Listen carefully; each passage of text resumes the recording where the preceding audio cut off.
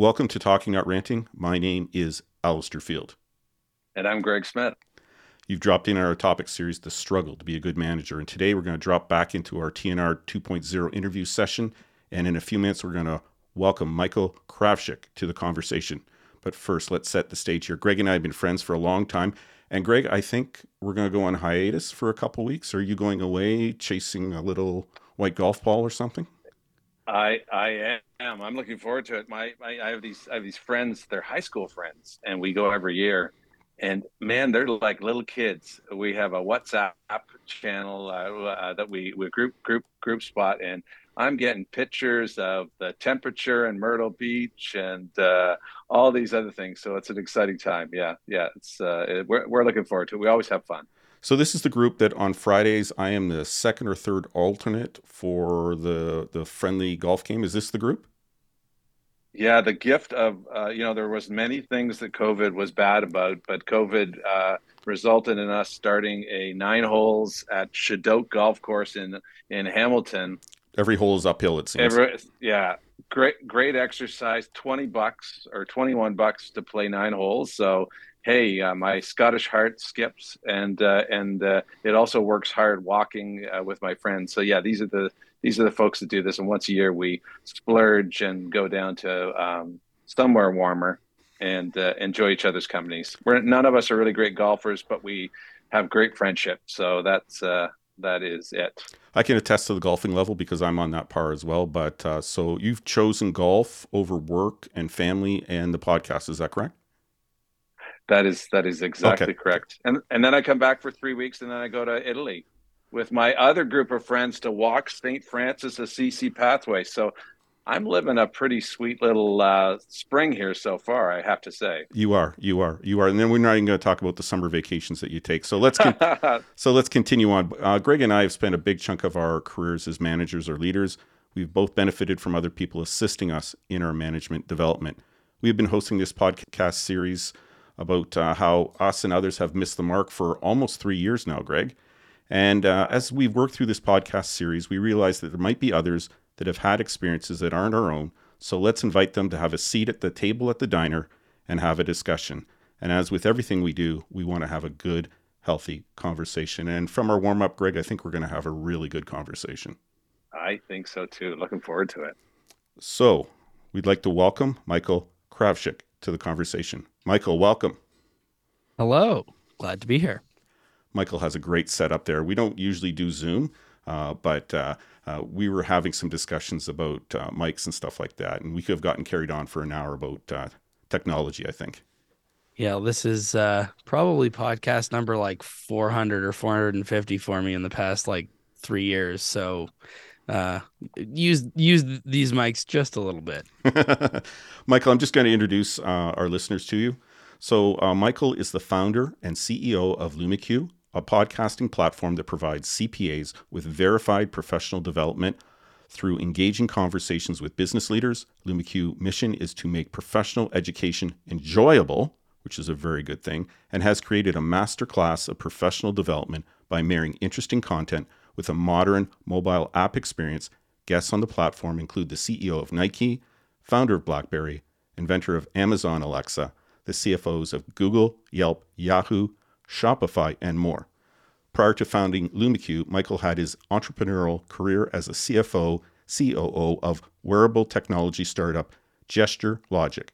Michael graduated from the Richard Ivey School of Business and began his career in audit at Ernst & Young, earning his CPA designation before moving into risk management consulting at Protiviti.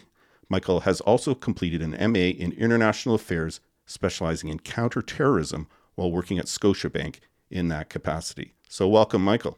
Oh my goodness! Like I'm super excited. First of all, I'm a little intimidated by the people that you've interviewed, but I'm super excited to really get to know you a little bit more. What a great background!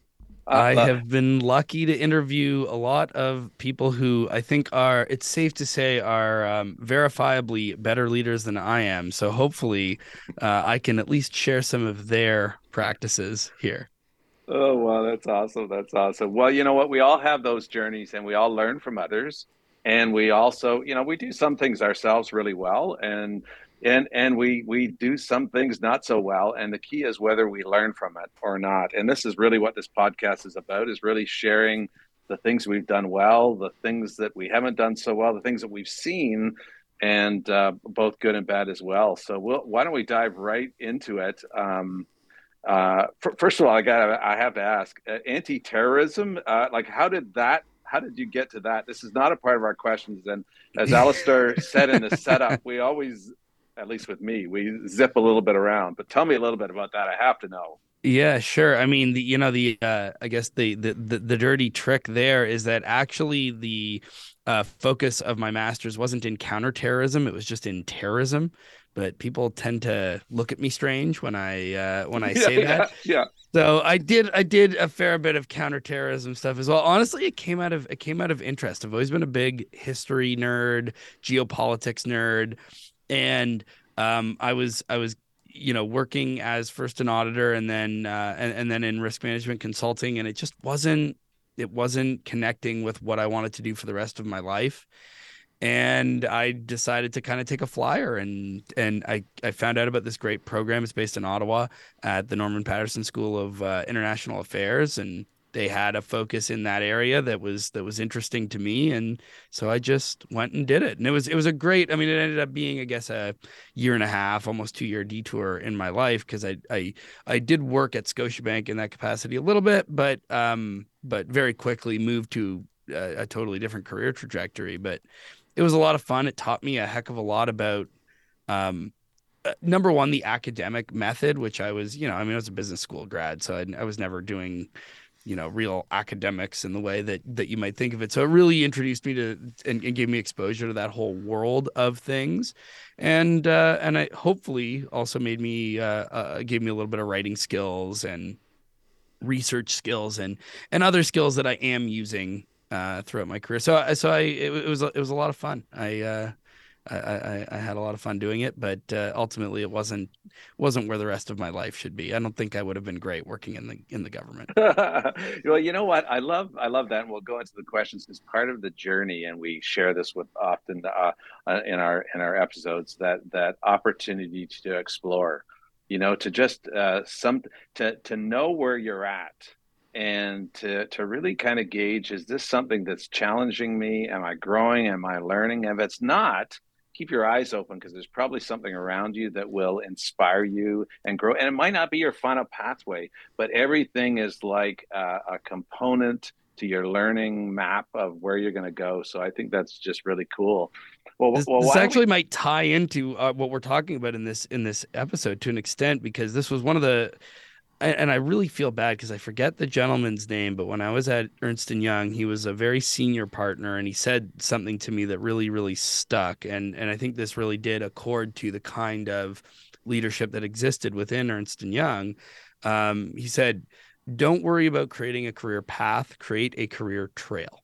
And what he meant by that Mm, was, you try to make your, what's the cliche line? You make your 5 year plan and God will laugh at you, or whatever it is. yeah, yeah, yeah. Um, but that if you create a career trail, as in develop skills and capabilities, and continue to build on those as you keep going, opportunities will arise, and you can decide which ones to jump at, or which ones not to. But as long as you're kind of always delivering for the people that you're working with, and you're creating a great, um, let's call it, both reputation for yourself and toolkit, then your career can take all sorts of weird, meanders, which I certainly have experienced, and I'm happy that I have. Wow, that's such great wisdom, and it's funny because sometimes you think in the firms there is only one career pathway. It's you go Yeah. here, then you go here, then you Hmm. go here, and you go here. And there's a book recently that I read called The Squiggly Career, which is this great thing about, it kind of shows a kid's drawing of squiggles, and Yeah. that's almost what you described there. So that's pretty amazing that you would have been fortunate to have that experience of a leader who thought that in kind of an industry that probably is more generally more traditional, I would think. Yeah, I mean, two things on that. I mean, this person was so senior that you know, he probably didn't touch the day to day of my life very much. Like I remember this was one of the kind of global leading partners, and that's why it was a very memorable interaction. But on top of that, I ended up not wanting to be an auditor for the rest of my life. Uh, which I'm probably, not the only one in the world. I speak to lots of CPAs all the time, and that happens quite a bit. But at least at the time when I was there, Ernst and Young was very, I guess the right word is maybe progressive about like, the firm itself is so big and there's so many different lines of business that you can move into, but they're also big fans of what they call boomerangs, which is people that leave the firm and then end up coming back. And I remember, I'll always remember the day that I quit, the partner that I worked for the most part, brought me into his office and he said, "Congratulations, where are you going?"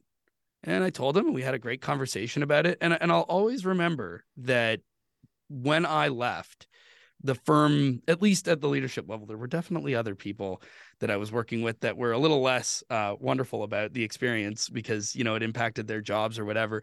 But at least at the leadership level, like I'll always remember that partner. His name was Massimo. Wonderful guy. And it always sticks in my mind as like, that's how I would want to treat people. Like I say this to whenever somebody leaves and they're really great person at my company. I say this to every single one of them. I'm not mad. I am sad, but I'm not mad. And those are two completely different emotions, right? Like, of course I'm sad. You're wonderful and you're leaving. This sucks.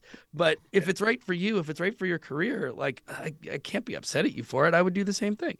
So, I just hope for the best in wherever your career goes. And maybe one day you'll be a boomerang here. That's so good. Yeah, such powerful wisdom. We've talked about that on a couple of our podcasts at Porter Airlines. When I was there, we knew people wanted to get to the big jets before Porter Airlines had the big jets. So we actually celebrated and people were going to the big jets, and it created a pull strategy because people loved coming and working for us because they knew they were going to be treated well, supported in their growth. And and to your point, people came back. Pilots would come back into Porter Airlines later on after they were done flying the jets, and then we had this thing. So you're right; it's just such a smart strategy. So it's a couple of really.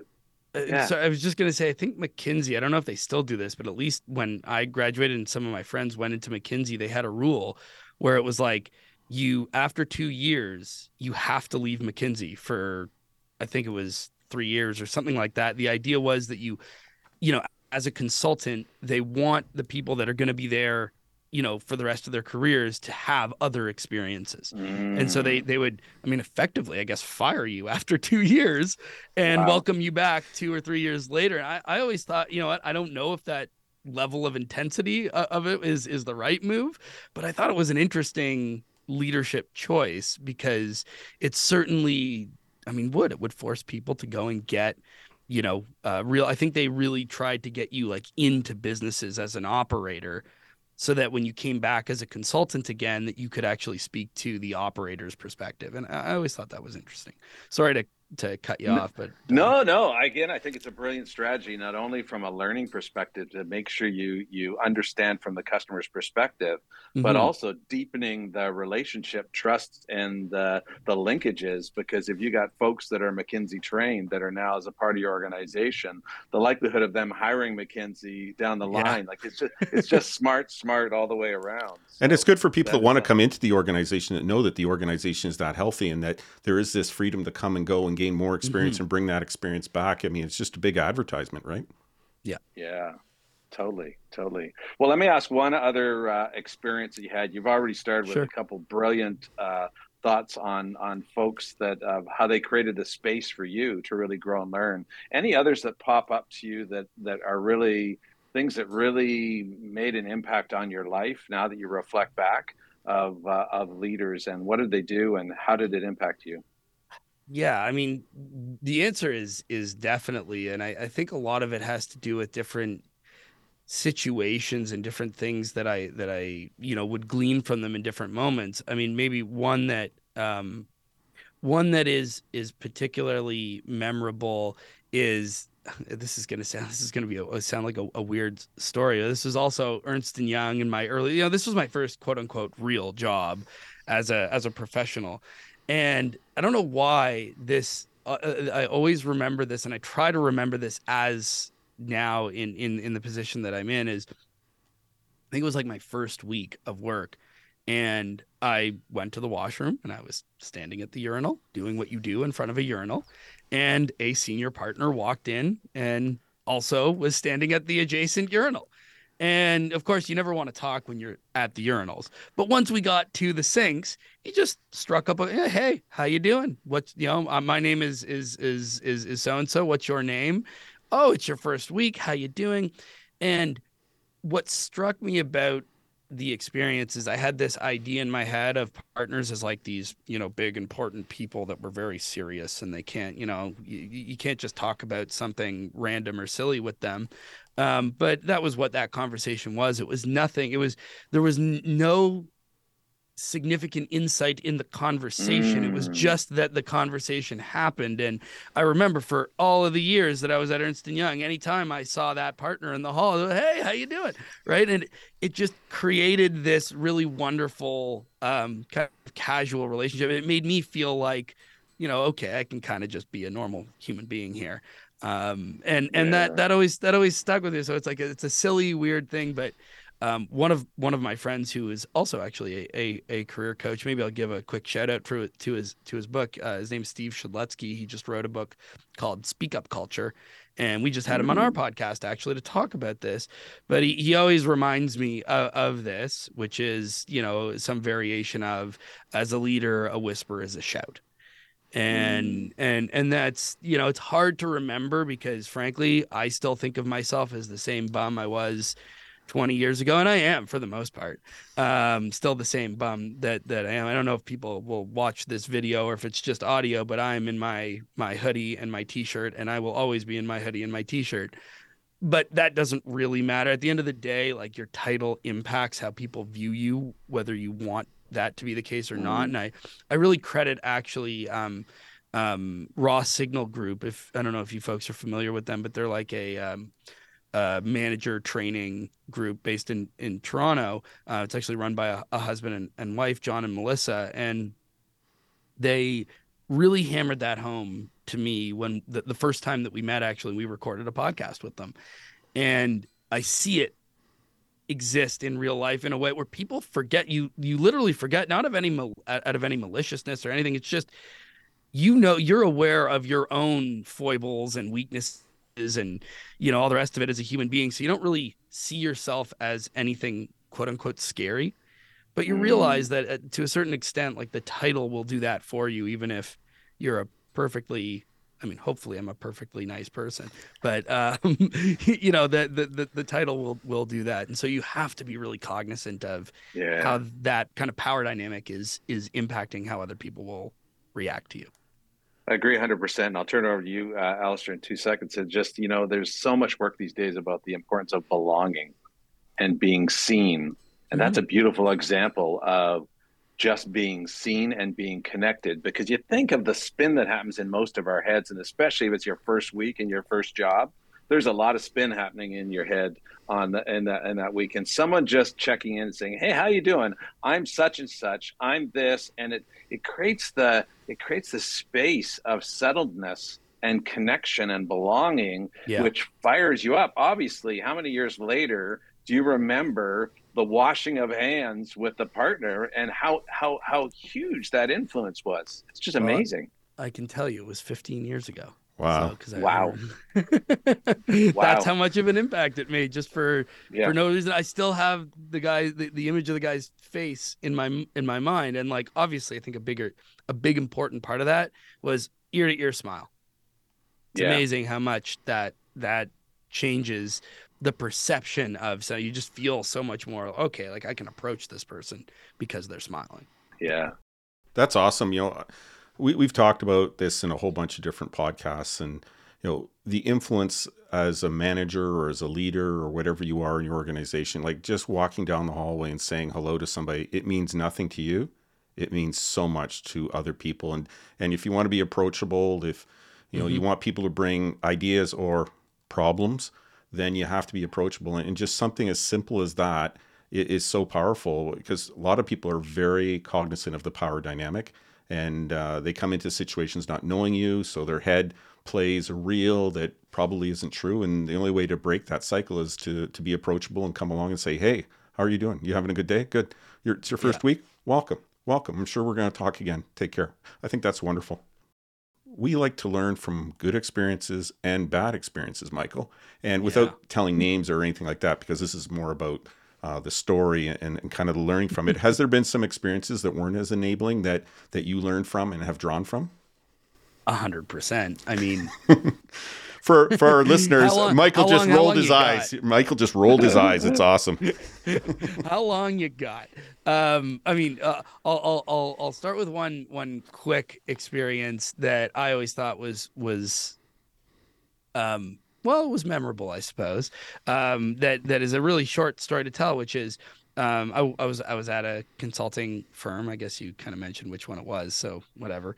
And the managing partner at the time, when you were for those who've been in consulting, you know, you're either on a job or you're unassigned in the office waiting for, you know, especially as a junior consultant, just waiting for a manager or a director to come and say, hey, I need some help with something. And so when you're unassigned in the office, you really got nothing to do. You're just kind of sitting around waiting for work.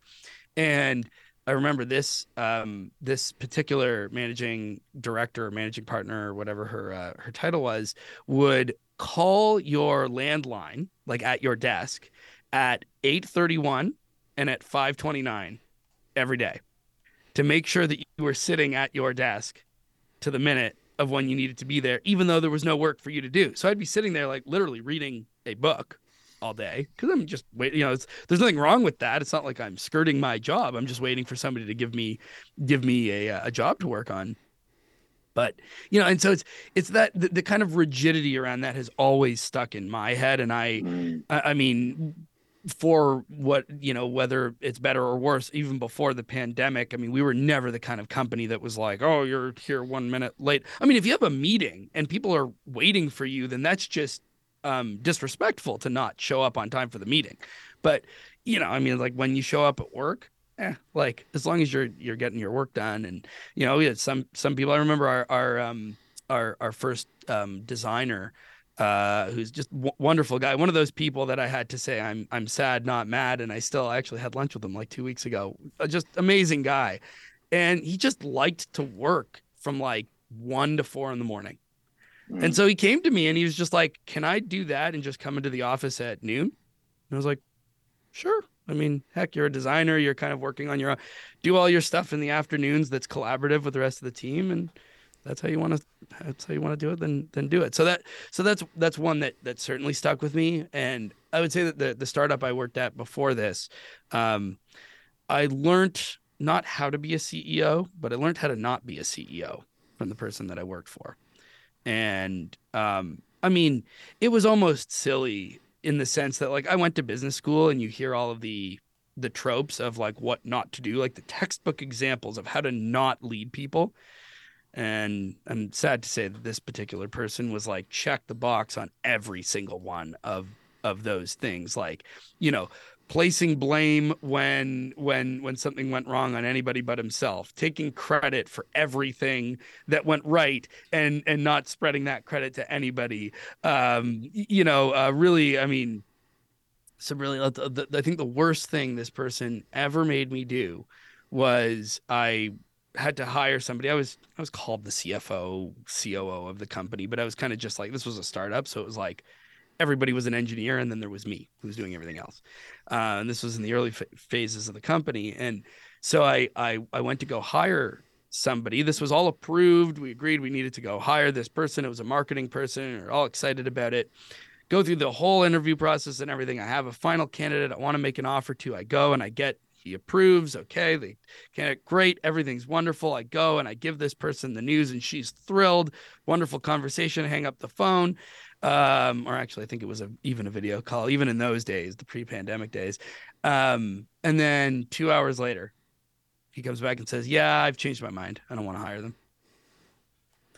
And so I was like, well, this is crazy. Like, I'm not going to go tell this person that I just offered a job to that we're rescinding it for literally no reason other than like you changed your mind this moment. And at first I actually said, like, I'm not going to do this. You're going to have to go do this. And then I rethought about that because this isn't the kind of person that would be very empathetic in such a Mm. situation. And I was like, I don't want to do that to this person that I just made the offer. That would make it even worse. So I ended up doing it, and it was terrible. It was literally I felt like the biggest jerk ever. Um, so I don't know. Those are a couple of stories that come to mind. But yeah, I've learned, as I said, I learned how to not. I'm still learning how to be a leader, but I at least learned what the heck to avoid. Michael, you've taken me back, and Greg and I have had a couple of these discussions about people watching the clock. I had somebody that would be doing surveillance in the elevator lobby. And then there's always the office walkers, right? They walk around. Okay, this is the time every day that you walk around, like 4:30, 5 o'clock, whatever. And I love that thing about I don't know how to be a leader, but I know not what to do. Greg and I have shared this before, but I went on a management course and I'd already been promoted a year. It was, there's so much stuff going on. They finally sent me on this course, and one of the questions in the orientation was, like, you're already out there doing stuff. How did you learn how to do it? And my answer, and I got in trouble, was, well, the last crew that managed me, I'm just doing the opposite. And it seems to be working out just fine.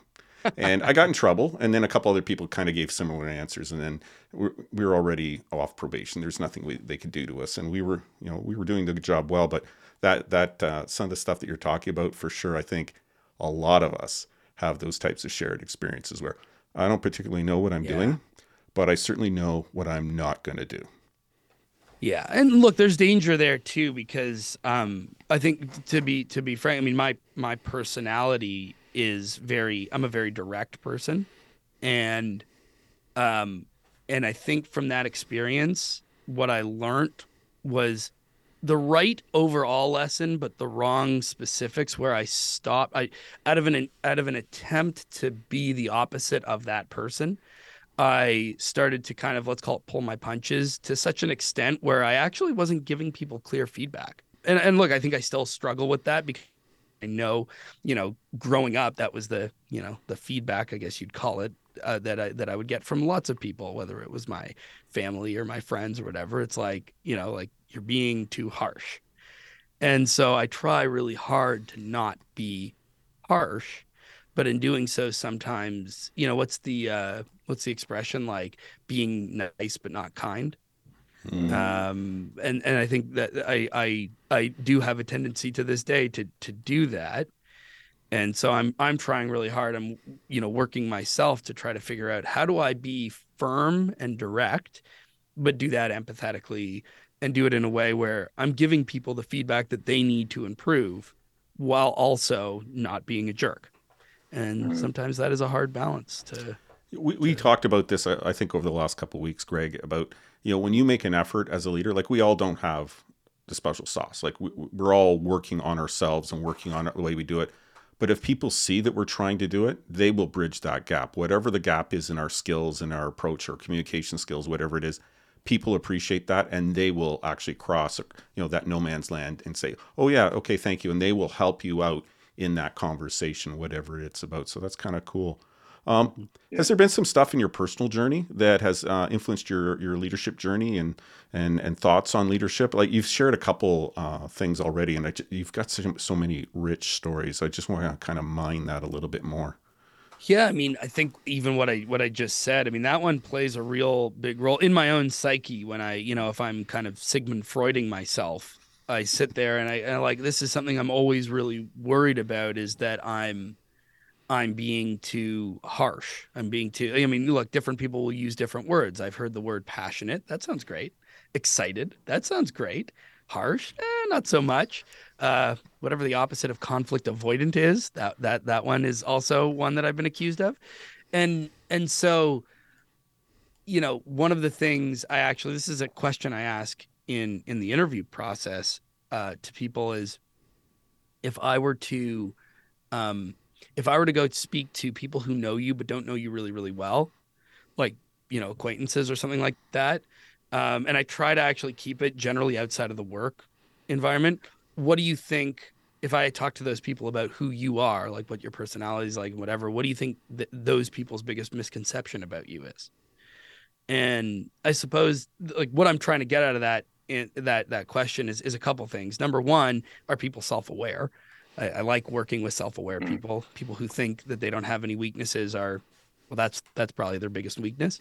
But on top of that, I guess my personal experience has taught me that the way that I exist in the world is different from the way that I exist in my head.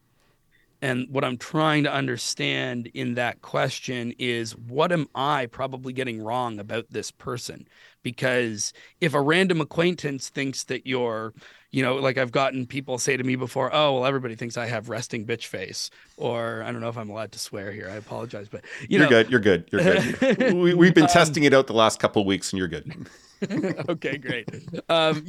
You hear all sorts of interesting things where I just assume I'm only meeting somebody for 30 minutes or 60 minutes at most. Like I'm not going to understand the holistic nature of who this person is.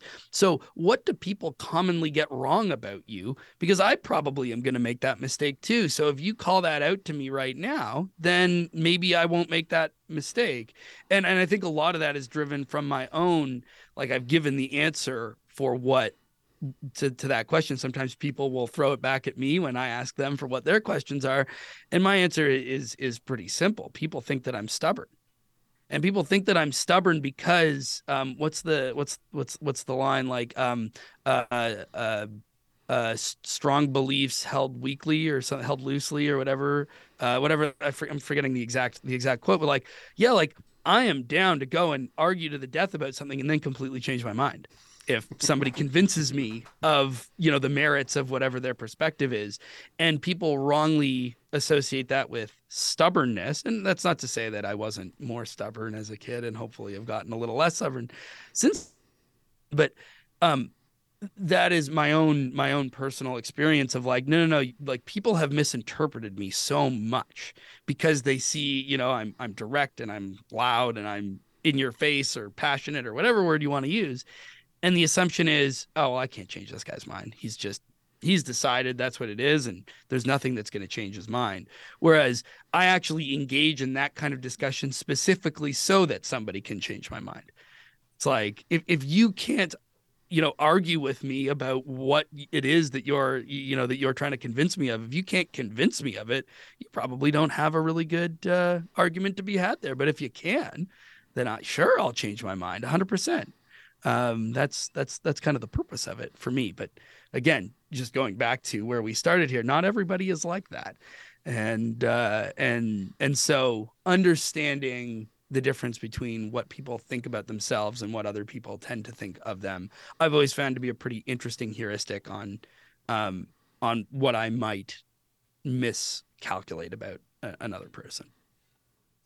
I think it's a great question to ask. And, I do a lot of work around new leaders coming in, and often, as a new leader integration, having a circle dialogue around, hey, here's how I show up. Here's how I think. Here's how I approach things, being more vulnerable. Here's what I'm working on. And you know what? I know that I step into it sometimes. And here's what I need from you. What do you need from me? And actually having that real conversation up front is so powerful because you're right. We read things, all kinds of things based upon our own personal experience. I just read a book called Michael Singer, and it's a little bit of a deep book. So it's called Living Untender. Michael Singer wrote this book called Untethered Soul, and Mm. his new book's called Living Untethered, and his philosophy is that we actually have scars on our brains and our hearts, and we're filtering through those scars all the time. So unless you can be more honest and authentic and upfront and have those conversations, boy, it makes things so much easier. Because then we Yeah. can more honestly call each other. We say, "Hey, Michael, I know you said sometimes you're a little intent." I one guy who was really intent, and he had yellow cards. He played football, soccer, so he had yellow cards that his staff could kind of throw the card out. He said, "Oh man, oh no, I've gone down the pathway," but it was humorous, and they laughed about it, and he knew. Yeah, that's I great. tell us I tell a story. I'm a very high energy person, and I tell a No, story when really, I really, Greg. Oh my yes. goodness. I tell a story when I was at Campbell's Soup. I was talking about strategy in front of a whole bunch of people, and I left thinking that I just smoked it. It was like beautiful. And someone stopped me on the side and said, Greg, I love you. You got great energy. But you know that there's about a 25% of people spinning out of control because my energy was just too much. And how do I Yeah. regulate that and be aware of it and be aware of my impact versus my intentions? My intentions were beautiful, but my impact, I was leaving people on the ground. So I love that that Mm. insight about the question and also this ability to be more vulnerable and more transparent about what I'm trying to think and what I'm trying to learn. So that is awesome. That's not the traditional way, Wow. though, right? I mean, I think sometimes we're fighting against, 20, 30 years ago still. And, sometimes you hear somebody talking, oh, okay, we're back in the dark ages again. Yeah. Yeah. Mm-hmm. Well, No and your question. ego. I mean, Oh. one of the nicest things, or not nice things, depending on your perspective, I guess, about doing my job of starting a company is that I've had lots of people tell me I'm an idiot and that I have no idea what I'm doing, and that, makes your ego a little less fragile. And then on top of that, you over and over again are confronted with the objective reality that you have made a mistake, that you've done something stupid. And when you see that over and over and over again, you start caring a lot less about Mm. that.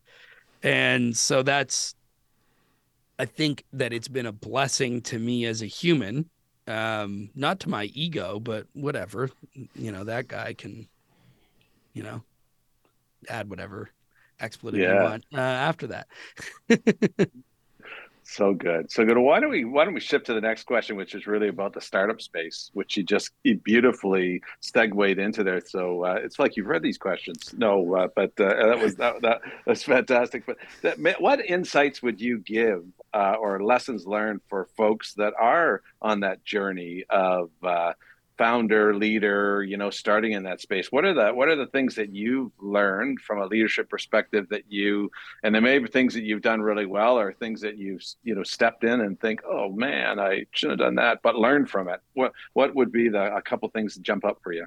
Yeah, I mean, a lot there for sure, but I think one thing that's hard to remind yourself all the time, and I certainly have had many bouts of this, is that I guess again, I'm going back to a lot of good cliche lines here, but like, what got us here isn't what's going to get us there. Mm, And there in a startup, you're at a different stage of the company every 6 months if things are going well. We've been in the doldrums before where things aren't changing fast enough, and that's actually a bad thing. But certainly for us over the past 3 4 years, like we when the pandemic hit, which was what, just about 3 years ago, we were 11 people. Now we're almost 70. mm, And so it's been, in those 3 years, the company is not only a completely different company to the company it was 3 years ago, it's been like six completely different companies. And the need to change, even, the line like, oh, if it ain't broke, don't fix it. Like that doesn't work because it could not be broke for a 10% company, and then it's going to be really broken by the time you get to a 15 or 20% company. And so you actually have to break it yourself because you're going to the next stage. And that one's really hard because, I think as just human beings in general, we are creatures that we try things and then we think something works and then we kind of rest on our laurels and, okay, now I know how to do this. mm, And you're every 6 months you are constantly under threat of not being good at your job, even if you were kind of good at your job 6 months ago. And that one's particularly hard. I mean, when it comes to being a founder, somebody said this to me once years ago, and it really has hit home going through it myself, which is being a founder of a company is not a career choice. It's a lifestyle decision. It's not like it takes over your life entirely. It is not just about the job that you do. And now I just had my second kid 2 months ago. So I've got two under two. And like, it is legitimately, I mean, I don't know how people could ever do it with kids. I mean, some people have, and kudos to them, but it's extremely hard without ignoring your kids or your wife entirely because it takes over your life. And so when people come to me and they say, I want to be a founder, I say, are you stupid or ignorant or both? Because you kind of have to be a little bit of both to make it work, right? Like you have to Yeah. ignore the fact that the odds are completely against you. You have to be ignorant enough to not realize what you're getting yourself into. So, Mm. um, the number one thing I would say if people, oh, I want to go start a company, it's like really. What have been the one or two things that have allowed you to survive up to this point? If there was, because it's a rough road, it's exciting, to grow what you've grown, and it's not an easy pathway. But is there anything that jumps out to you that says, you know what, I'm so glad that I had this or did this because that really helped me along the pathway.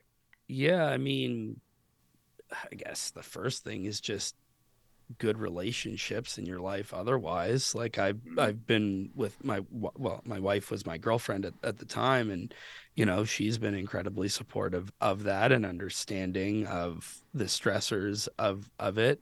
But also, friends and all that. I got into business with my best friend, and that can mm, go very, very wrong in a lot of instances, but we are extremely lucky. I've seen the company I was at beforehand had significant co-founder issues that really just tore the company in half because you're mm, focused on all of these things that aren't value creating for the company. It's all, oh, well, this person wants that and that person wants that, and let's argue about it for whatever.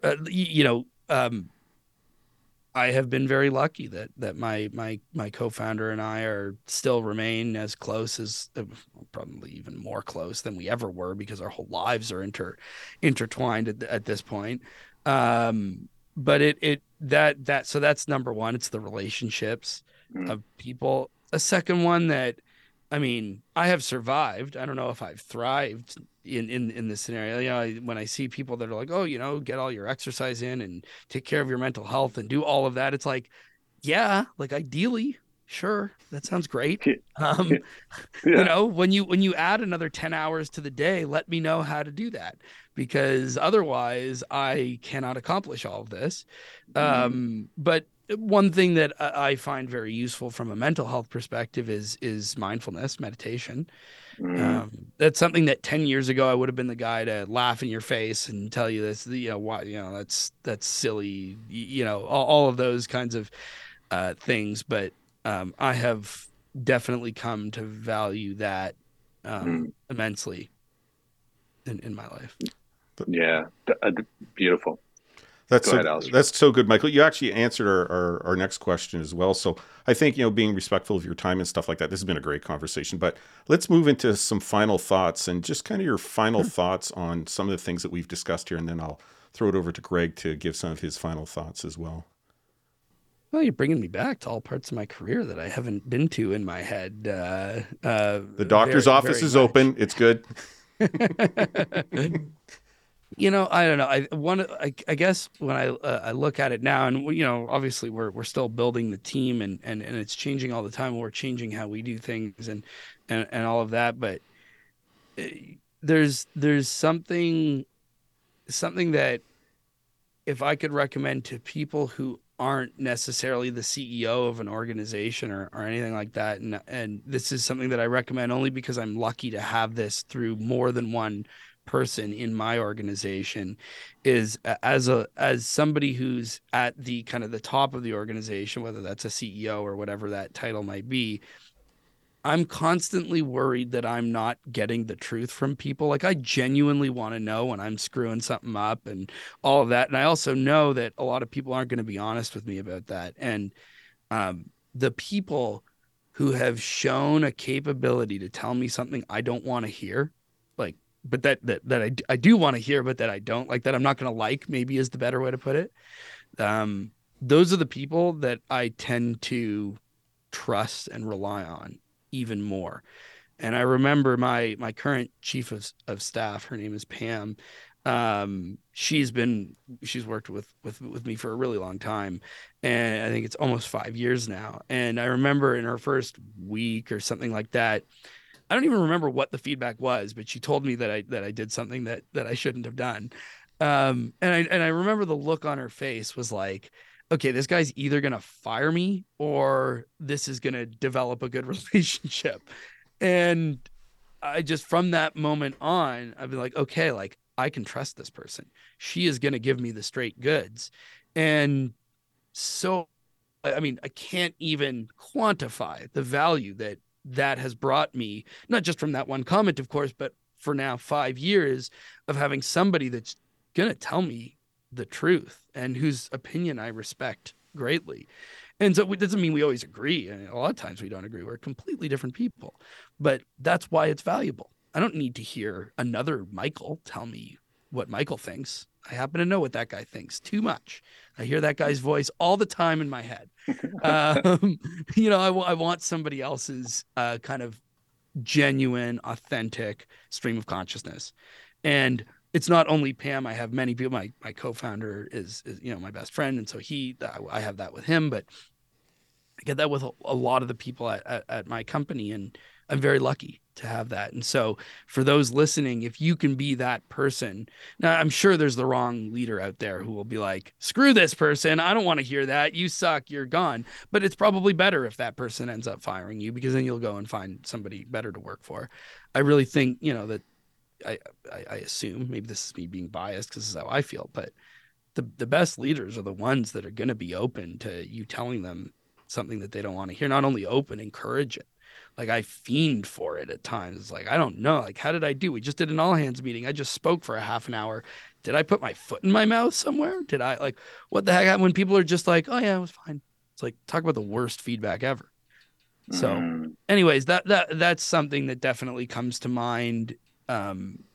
Because I'm sure it rings true for other leaders, I've got to imagine, but also it hopefully it's actually practical feedback for those that are working with other people who they want to be that trusted person for. And you can't trust somebody if they're not going to tell you the straight goods. Gregory? Yeah, no, I love that. And that earlier story that I told around my great, powerful speech and that type of thing, the person who came and talked to me had been with was a junior HR person, had only been with me for a month. And Wow. from that point on, she had a nose ring, and she went to every meeting I went to. And when my energy just started getting too wild, I'd look over and she'd go like this, and it was like you said, she touched her side of her nose, and like you said, it was the most powerful and real thing, and it helped me as a leader become so much more effective because Yeah. she had the courage. And I know I've heard three things that were bubbling up for me. One is well, maybe it's two things. It's really curiosity, and which a lot of your examples were about you just being curious and learning and open for the moment. And then the second piece is this courage aspect of being courageous enough to be respectfully direct with your boss, to say, hey, I'm noticing something. In our podcast, we talk about the three unarguable statements. I'm thinking, I feel, I'm sensing. Hmm. What do you think? You know what? Those things, if you say, I think, I feel, I'm sensing, what do you think? That's a really safe, courageous way to share your insights. All they can say is, nope, I'm not feeling that. But you know what? If you're saying something, usually there is something there, and I'm going to ponder it. And I love also just your kind of your growth, your willingness to shift and learn, because sometimes we are going to make mistakes, and there's nothing more powerful than coming back and say, you know what? I really messed up yesterday. Um, Yeah. Especially if someone has told you and given guidance, then going back and saying, yeah, I'm learning. I make mistakes. I'm not perfect. Like that guy washing your hands, he was real. And Yeah. the power of being real as a leader is so much easier on yourself because you're not spinning plates, so that and it's so much better for your people. So I really appreciate this conversation, Michael, and I love your passion, your energy, your directness, but I equally love your openness for discovery about yourself. So I really appreciate that. Oh, well, thanks. And your second point reminded me of something that happened just this morning with one of my direct reports who, um, he wanted to hire somebody in his department, and I was really pushing for a strong business case and all of that, and we went back and forth on it, and it was a heated thing for about a month within our management team. And I was just talking to him today. We went for lunch, and what he said was really profound in a weird way, in that he said, well, you guys were saying this or that, and it really felt like you were saying that we shouldn't hire that person. Like you were telling me to get lost, so to speak. And I really liked that he said it felt like you were saying this. He didn't, because nobody said no, you can't hire this person. It was all an open dialogue around whether we should or not. But he said it in a way that didn't get me on the defensive. If he had said, well, you said this, I'd have said, no, I never said that. But no, he said, what you guys were saying made me feel like this. Right. And I was like, you know what? I can understand how you felt that way, because, we were challenging. For sure we were challenging. So anyways, it was, I thought it was pretty, I don't know what the right word is, profound or empathetic or whatever. He was speaking in a way that really helped it get to a great conclusion of that, where I'm now recanting the story on a podcast, not 4 hours later. So Yeah. No, that's really That's awesome. Yeah, and I really like this conversation. I really like the way that we've been talking about just having a conversation and not worrying about whether it's perfect or not, but having that conversation. I don't like it, Michael, when somebody comes by, no, it's fine. Or they don't say anything. It's like, sucks. If there's something going on, or I should know something, then just speak up. And you know what? We'll worry about whether anybody's feelings are hurt. Like, Greg and I are totally opposite people. But I know that Greg will speak up and say something, and I will certainly say, after I've thought about it. I don't have quite the energy he does. I'm a little bit more logical about things, but between the two of us, we can communicate, and we both understand how we both approach things. And I just love that part that, just tell me what's on your mind. And if I step out of line, or I'm too direct, which is probably my thing, then just say, hey, listen, and let me sense that, perhaps I'm being too direct with you. But I love that. I think just having a conversation with the people you work with and saying, hey, listen, if I'm over the top or if I'm too direct, then just let me know, and we'll soften the conversation. We'll do whatever we need to do. I just like the idea that we can talk about it, because that's not the way it is in the old school. Greg and I have talked. Well, that's the problem, is that a lot of people won't. And when you find those people that will, hang on to them. Yeah, well, Greg and I have talked, and I've been in two huge communications lab because of, went to school for social work and some stuff. And, I learned so much from that. I learned, listen, Alistair, you got a lot to go, but just, you have to keep talking to people. And even when they don't want to, and people, you're right, Michael, sometimes people don't want to. They're afraid to go to that place. They're afraid to have a healthy confrontation and say, listen, Michael, you're wrong. I think you're wrong, and this is why. And, I know we both want the same thing, and this is how I'm seeing it, and this is how I'd like to approach it. What do you think? And turn it into something better. So thank you very much for that. Listen, let's talk about LumiQ for a second. I'll put their your website and your LinkedIn thing on the LumiQlearn.com, LumiQlearn.com. Check it out. If anybody's a finance and accounting professional, or just anybody, I mean, we've got lots of great learning that's just more, generic business learning, but for any of the CPAs out there, it's totally verifiable for all of your CPD needs. And I think we've created something that's pretty unique, because we've been able to get really wonderful leaders on the podcast to share what they're doing. And I mean, heck, our content really is has a lot of breadth to it. So I'm sure it will be different from the usual continuing education experience that you are used to. Well, I'm going to endorse it, because I've learned so much about Wrexham FC. I listened to a scripted episode about it, and my wife checks the stats every week on that club. And I said, listen, I just listened to this great, like, I didn't know the story. I have the story now. And some of the things you offer, people get their credits, but it's also good journalism. There's good stories and things that, you're not going to want to fast forward through it, or things like that. Like, you want to listen to it. So thank you, Michael. We're just going to go into a quick wind up, but thank you very much for your time. And listen, folks, we hope that some of what we've spoken about you find helpful. We hope we didn't say anything that you found offensive or made you angry. But Greg, your philosophy, I think, lands well on this episode as well. Yeah, at the end of each of our podcasts, I share an insight that I got from an early coach. And she said, Greg, in our time together, there are going to be moments where you're going to feel crunchy, something, and maybe even a little peeved off, something we've said or talked about that's really kind of grumbling inside. And there's going to be times where you're going to feel joy, something that you're really making traction. But the crunchiness is also opportunities for growth. So we always hope on our podcast that we create a little crunchy and we create a little joy. And in both cases, take the time to reflect. What does it mean? What can you learn from it? And how can you apply both of those senses? So we hope we did that a little bit here today as well. So we have a couple shout outs for today. Greg, I know this is your favorite part of the podcast. It is. Berkeley Spring, West Virginia. Welcome to the club. Welcome. And Strasbourg, France. Welcome to the club as well. A couple new members. Wow. We Michael, we're two guys having fun and having great conversations, and we're struck by how many people from around the world listen and how common the themes of our conversation, so the things you've shared today as well. You know what? Whether you're a founder in Singapore, New Zealand, or France, you're dealing with people. All detrimental to your health, no matter where in the world you're doing it. So all you global founders out there, what are you doing? No, but there's definitely common themes, and so it's kind of cool when you get feedback from around the world that people appreciate and are learning and are applying some of the insights and thoughts. Yeah, absolutely.